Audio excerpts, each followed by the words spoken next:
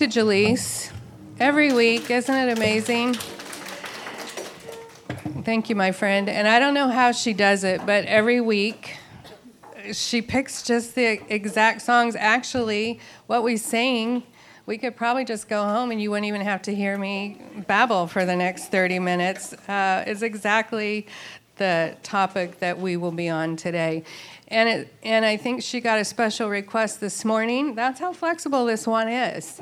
She changed it up, and even that fit. So that's the Holy Spirit working among us, and it's incredible, and I love it. So, so we find ourselves this week between the revealing of the plans for the tabernacle and the construction of the tabernacle. The title of this week was Prepared Hearts. So it seems like God was preparing their hearts in like chapter 32 through 34 before we really get into the details of the tabernacle. So where have we been? Well, God had called Moses up on the mountain and gave him the instructions, remember, to give the people of Israel. He reminded him that he rescued them from the Egyptians. And then he says, now, if the people obey me and keep his covenant, they'll be his own special treasure, distinguished people from among all the people on the earth. They'll be a holy nation, a kingdom of priests. And the Israelites responded. Does anybody remember what they said? Yes, all the Lord has spoken, we will do, right? Do you remember that? I don't know if we read that in our homework, but it's in there, I promise you, in Exodus. So chapters 25 through 31, where we've kind of seen the instructions on how to build the tabernacle. And then in 35 through 40, we'll begin to construct the tabernacle. And so in between, we have this interesting story of God's people, and they sinned so grievously by what? What did they do? Yeah, they did idol worship. For you that couldn't hear, they worshipped a golden calf. This was right after agreeing to obey God and to build him a place so that he could dwell among them. Gives us a little hope for ourselves, doesn't it? Yeah. God says, you know what? I don't know if this is going to work. I think I should just wipe them out. But Moses pleads, right, on their behalf, reminding God of his promise to Abraham. Not that God needed reminding, but he reminded God of the promise. And then he stands in the gap and he pleads with God to spare them. And God does. He chooses faithfulness to his promise. Wonder if God was preparing their hearts to dwell with him. So this is where we're going to begin reading in chapter 33. If you have your Bible, you can open it, because guess what? We're reading the whole thing. So this is going to be exciting. Hang in there with me. So right here in the aftermath of Israel's great offense, we see the most elevated glimpse of God, a glimpse that Moses has ever seen or will have. And also in your homework, I didn't write the page number down. Deborah, you have it right there. The session number? 70? Okay. Yeah. And this is the portion that we're going to be reading, but if you want to fill in the blanks, it's page 70. But I did want to take us back just for a moment in the very beginning. Do you remember how in the introduction we talked about sitting before the Lord and asking him? I think Beth had challenged us to every time before we sit down and read to say, Lord, open my mind that I might have understanding. And so I thought, you know what, let's just do that before we start. So I'm going to pray again. Lord, we do thank you for this time. We thank you for today, and we ask you to open our minds that we might have understanding of your word. May your Spirit speak to us through your words today. And Lord, I ask for you to give us an elevated glimpse of you. May we leave here in awe and wonder. Bit by bit, please reveal yourself to us. May your presence be felt all around us. We do want more of you. It's in your name we pray. Amen. So I pray that the Spirit speaks to you today through the reading of Exodus 33 here. Going to begin in verse 1. The Lord said to Moses, "Get going, you and the people you brought up from the land of Egypt. Go up to the land I swore to give Abraham, Isaac, and Jacob. I told them, I will give you this land to your descendants, and I will send an angel before you to drive out the Canaanites, Amorites, Hittites, Perizzites," not to be confused with parasites, "Hivites, and Jebusites. Go up to this land that flows with milk and honey, but I will not travel among you, for you are a stubborn and rebellious people. If I did, I would surely destroy you along the way." And the words might be a little different on there than what I just read because I changed it up last minute. So we start off here with a little bit of good news, right? It's actually quite remarkable when you think about it, that the fact that the golden calf situation had just happened. And God says, I'll still give you the land I promised. I'll even send an angel to clear the way. I'm not going to leave you without protection. But here's the thing. I'm not going with you. I'll give you the land, my representative, but not my presence. They could have said, great, all the things. Yeah, thank you for these blessings. The blessings are enough. We're content with all this stuff. Every time, and I've been sitting, this is one of my favorite chapters. I probably say this every time I'm up here, but it truly is. And I've been sitting in Exodus for quite a while now, and this chapter, for sure, I've been sitting in the last couple of weeks. Every time I read this portion, I get emotional, and it's an emotional, I can't even describe sometimes. I don't know, sometimes it feels like panic or fear, sadness, and like an emptiness. I just get emotional. Then I sit with these questions. Hopefully I don't get too emotional. Do I want or need God's presence in my life? Or am I content with just the good things that he gives? The nice house, the good job, happy family. Oh, I'll be with you a tiny bit, Lord, every day. Or when things get a little tough, I'll show up. I'll remember you then. Yeah, but otherwise, I think it's great. Basically, this is what he offered Israel, his protection, a land flowing with milk and honey, but just that one little catch. He wouldn't go with them. So I asked myself, if I had all of God's blessings, but not him, would I be happy with that?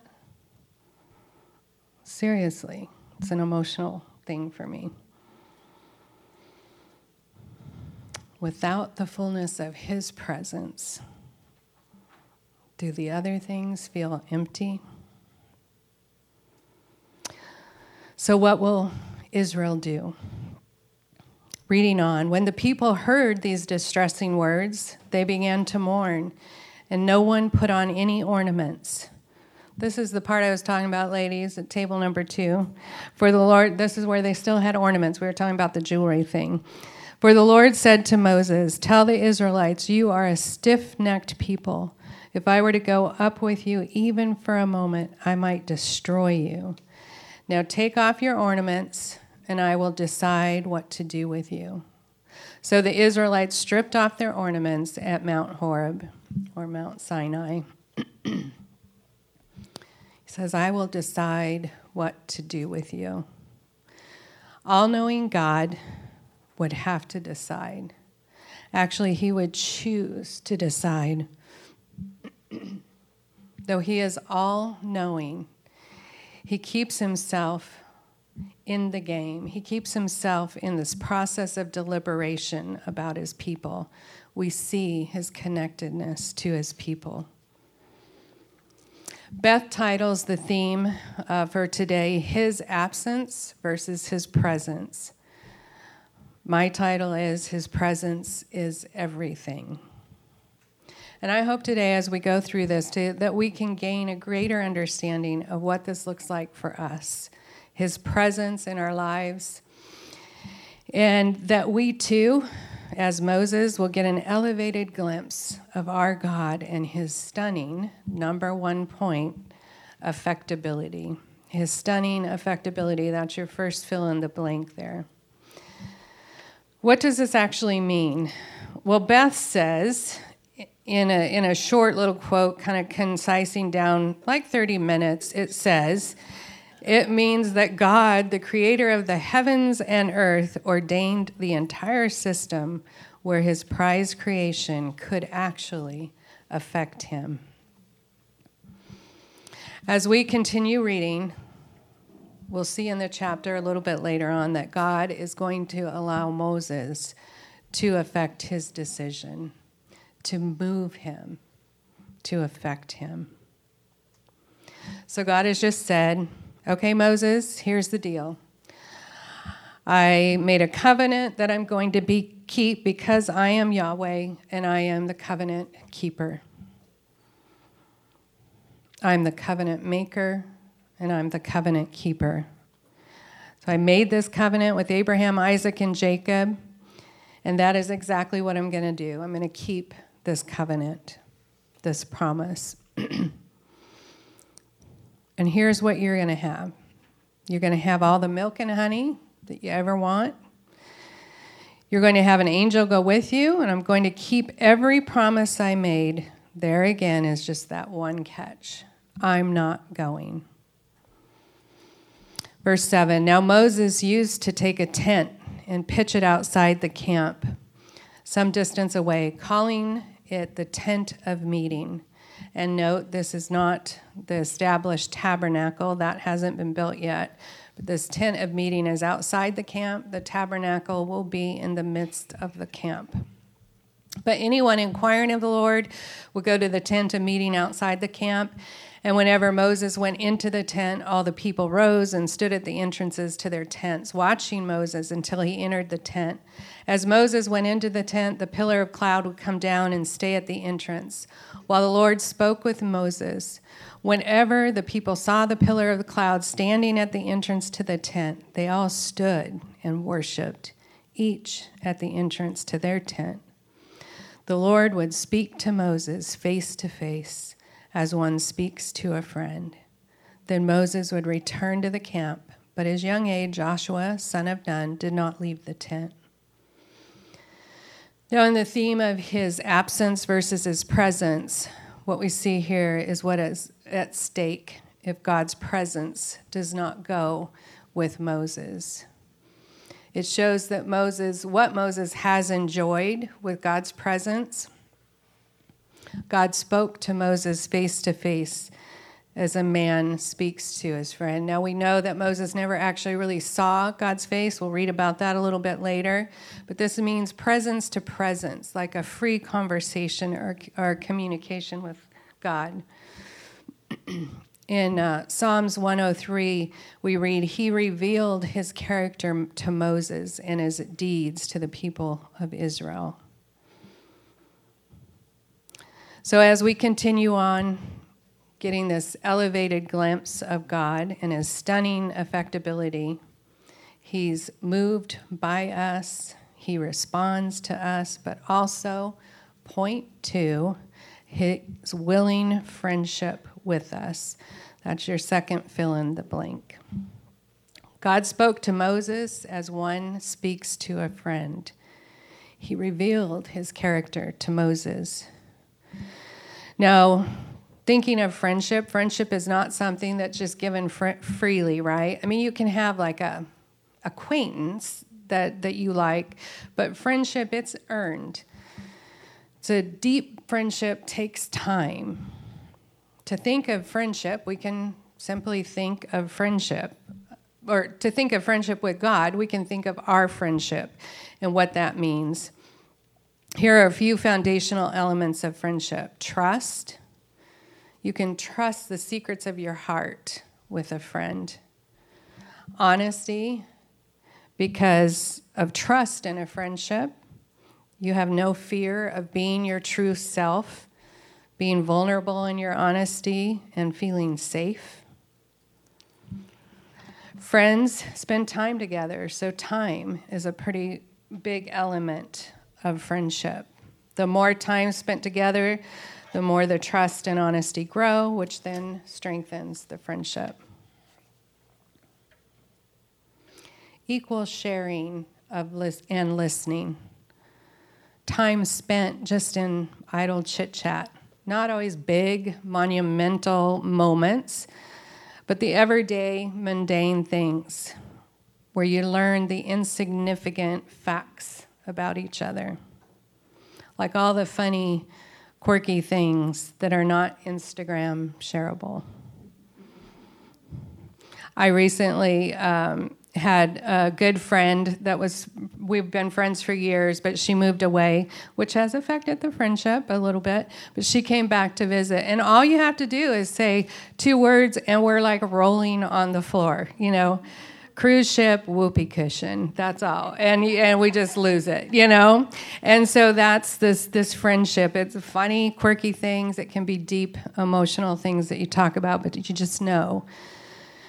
Deep friendship is knowing more about a person than the rest of the world knows. Moses had that friendship with God. His friendship with God began at a burning bush. In Exodus 3, God introduces himself to Moses, and Moses hid his face because he was afraid to look at God. Then God told him, you know what? I'm going to use you to bring the Israelites out of slavery. And what does Moses do? His insecurities surface, and he says, who am I? I don't think I can do this. God says, it's not about you. It's about me. I am. And throughout the book of Exodus, we read at least 65 times this quote, the Lord spoke to Moses. We read of Moses spent 40 days and nights on the mountain, right? Listening and conversing with God. Do you ever wonder what was going on for 40 days and 40 nights sitting with Jesus, with God? No wonder here then we read that God spoke to him as to a friend. What about our relationship with God?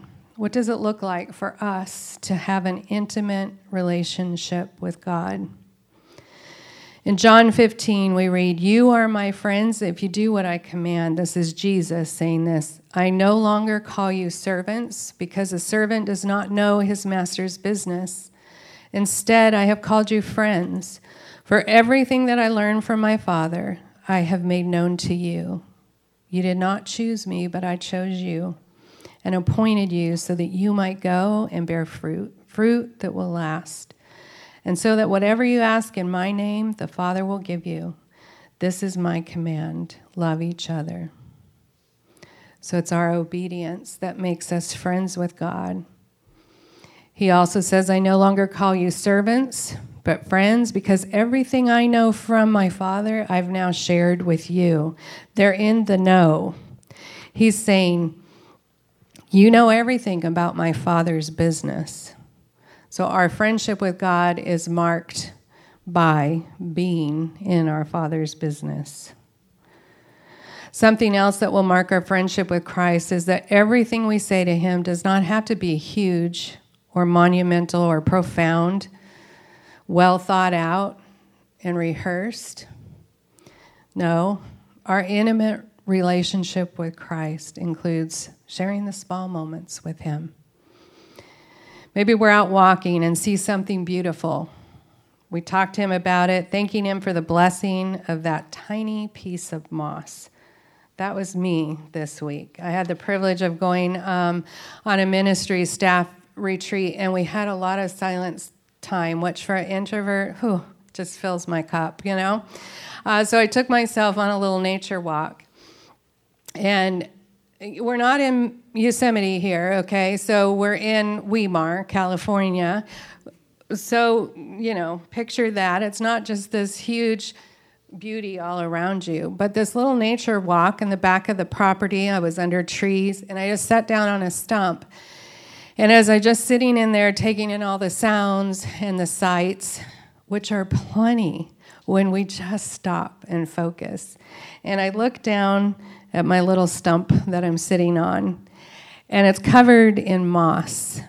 And this moss was incredible, you guys. I meant to have a picture of it, but it probably still wouldn't, do the same effect. But every little curly little frond looked like a little fern, all in like a bed of moss. But when you really look down at it, so I did. I sat there and I just started talking to God about this moss growing on the stump. Talked to God about the herd of deer that scared me half to death. I think there was about 5 of them. Talked to God about the copperhead snake that I came across that ended up being a manzanita branch. Yeah. We tell him ridiculous things, sometimes intimate things. What we're seeing, what we're feeling, what we're thinking, we draw near to him in the simple things. Psalms 27 says, "My heart has heard you say, 'Come and talk with me.' And my heart responds, 'Lord, I'm coming.'" Now, the entire point of the lesson is wrapped up in this third point, his priority presence. Oh my gosh, I'm not going to make it again. So we are going to paraphrase verses 12 through 14, but it's up there if you want to read it through. The main point of this scripture here is verse 14. The Lord replied, "My presence will go with you, and I will give you rest." So the Lord has said yes to Moses. Okay, I'll go with you. And look at the next fill in the blank. That word, "give you rest," doesn't just mean rest, but I will dispel your anxiety. So I'll go with you. It's my presence that's going to cause your fears to go away. It's my presence, God says, that's going to dispel your anxiety. Then verses 15 through 17, Moses somehow didn't hear that, or actually I believe it's more that he's now pleading on the cause of the people because God had said he'd go with Moses, and Moses just wants to make sure it's going to be for all of them. If your presence does not go with us, do not send us up from here. How will anyone know that you are pleased with me and with your people unless you go with us? What else will distinguish me and your people from all the other people on the face of the earth? The Lord says to Moses, "I will do the very thing you have asked because I am pleased with you and I know you by name." God's presence is everything. What if God laid out the same kind of deal to us and said, "You know what? I'll give you victory over your enemies. Wherever you go, I'll send an angel to protect you. What if I prosper you with chips and salsa for the rest of your life? All you can handle. Every single petition you've ever asked, I will grant you. But here's the deal. I'm not going to go with you." Would we do as Moses, where we say, "No deal, Lord, no deal. It's your presence that I want"? Hopping over. I'm going to help you fill in the blanks. Oh, there's so much stuff. Back to verse 12, who will you send with us? Or who will you send with me? Moses kept going because the answer of God not going with him was not enough. So he keeps asking. And Beth talks about every single one of us have a with need, and this will be in your book. It'll come up here in a minute. Actually, you can do the next slide if you want. You already did. See, that's the friend that knows me by name. We were all created with a with need for God and a need for people. We need one another. Moses had this need too. And back in that Exodus 3 that we were talking about, when God said, I'm going to go with you. I'm going to send you, and I'm going to go with you. And Moses has a bit of a fit in chapter 4, and he's like, nah, it's not going to work. I need somebody else to do it. So God gives him who? Aaron. Yep. And how did that work out for him? So here we see Moses kind of put the with need of people before his with need of God. And there's a whole bunch of scripture on God saying, I'll be with you, to Isaac, to Jacob, to Joshua, to Gideon, to Israel. He talks about Jesus being born, and he's Emmanuel, God with us. And Jesus says, lo, I'll be with you always, even into the end of the age. I am with you is what we hear over and over. And then in John 15:5, Jesus said, without me, what? You can do nothing. It's Jesus' presence is everything.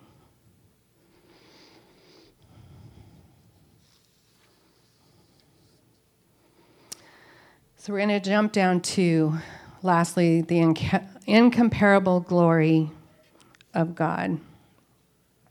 That's your fourth one. Then Moses said, now show me your glory. He had seen God's glory over and over again. The burning bush, the deliverance from Egypt, cloud descending from heaven, feeding from heaven, on and on. That wasn't enough for Moses. He keeps pressing in. He wants more of God. What about you? Do you want more of God? I had to ask myself this.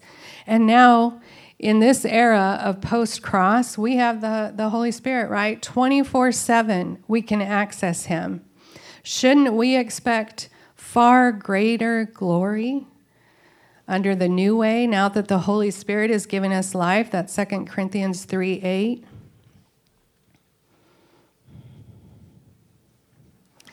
Do we have a continuing desire for God, for his goodness? He's willing to show us. Or has Satan planted a thought in our ear that we've hit a plateau? We know it all. We've learned it all. We don't need to seek his face anymore. When was the last time you took a big step of faith? Took a risk, really, that made you feel like a fool? Are you willing to do that for God? And then God takes Moses, puts him in there, because guess what? Moses is still pressing, show me your glory. And God says, okay. I love that God cared about this. He could have just said, no, you'll die. But he goes, let me figure out a way. And he puts Moses in the cleft of the rock, and he hides him there. And he passes by, and we know that Moses was not able to see God, but he saw like a comet going by and the little at the end, That's kind of how I picture what he saw. But God cared enough about Moses asking that he hid him there as his goodness passed by. So all this glory that Moses experienced doesn't even compare to the revelation of God given us by Jesus Christ. Think about this. Fill your mind for a moment with the display of glory that God has revealed to Moses. All Moses experienced, just let that go through your mind. Now put a frame of reference on it with this passage. Whenever, though they turn to face God, as Moses did, God removes the veil, and there they are, face to face. They suddenly recognize that God is a living, personal presence, not a piece of chiseled stone. And when God is personally present, a living spirit, that old constricting legislation is recognized as obsolete. We're free of it, all of us. Nothing between us and our God. Our face is shining with the brightness of his face. And so we are transfigured, much like the Messiah, our lives gradually becoming brighter and more beautiful as God enters our lives and we become like him. 2 Corinthians 3:18 from the Message. His presence is everything. Let's pray. Lord, let us leave here with a heart that is open to you, Lord, as I have sat in awe and wonder of you these past couple weeks. I don't want to leave that behind, what I've learned, Lord, so help me take it with me. Help each one of us to feel your presence, to be able to sit in awe and wonder of who you are and the idea that you want us with you. You want us to access you 24/7, to just talk with you. We thank you for that. We thank you for your presence. We thank you for your friendship. And we thank you that we can stand in the gap for each other and you hear us. We love you. In Jesus' name, amen.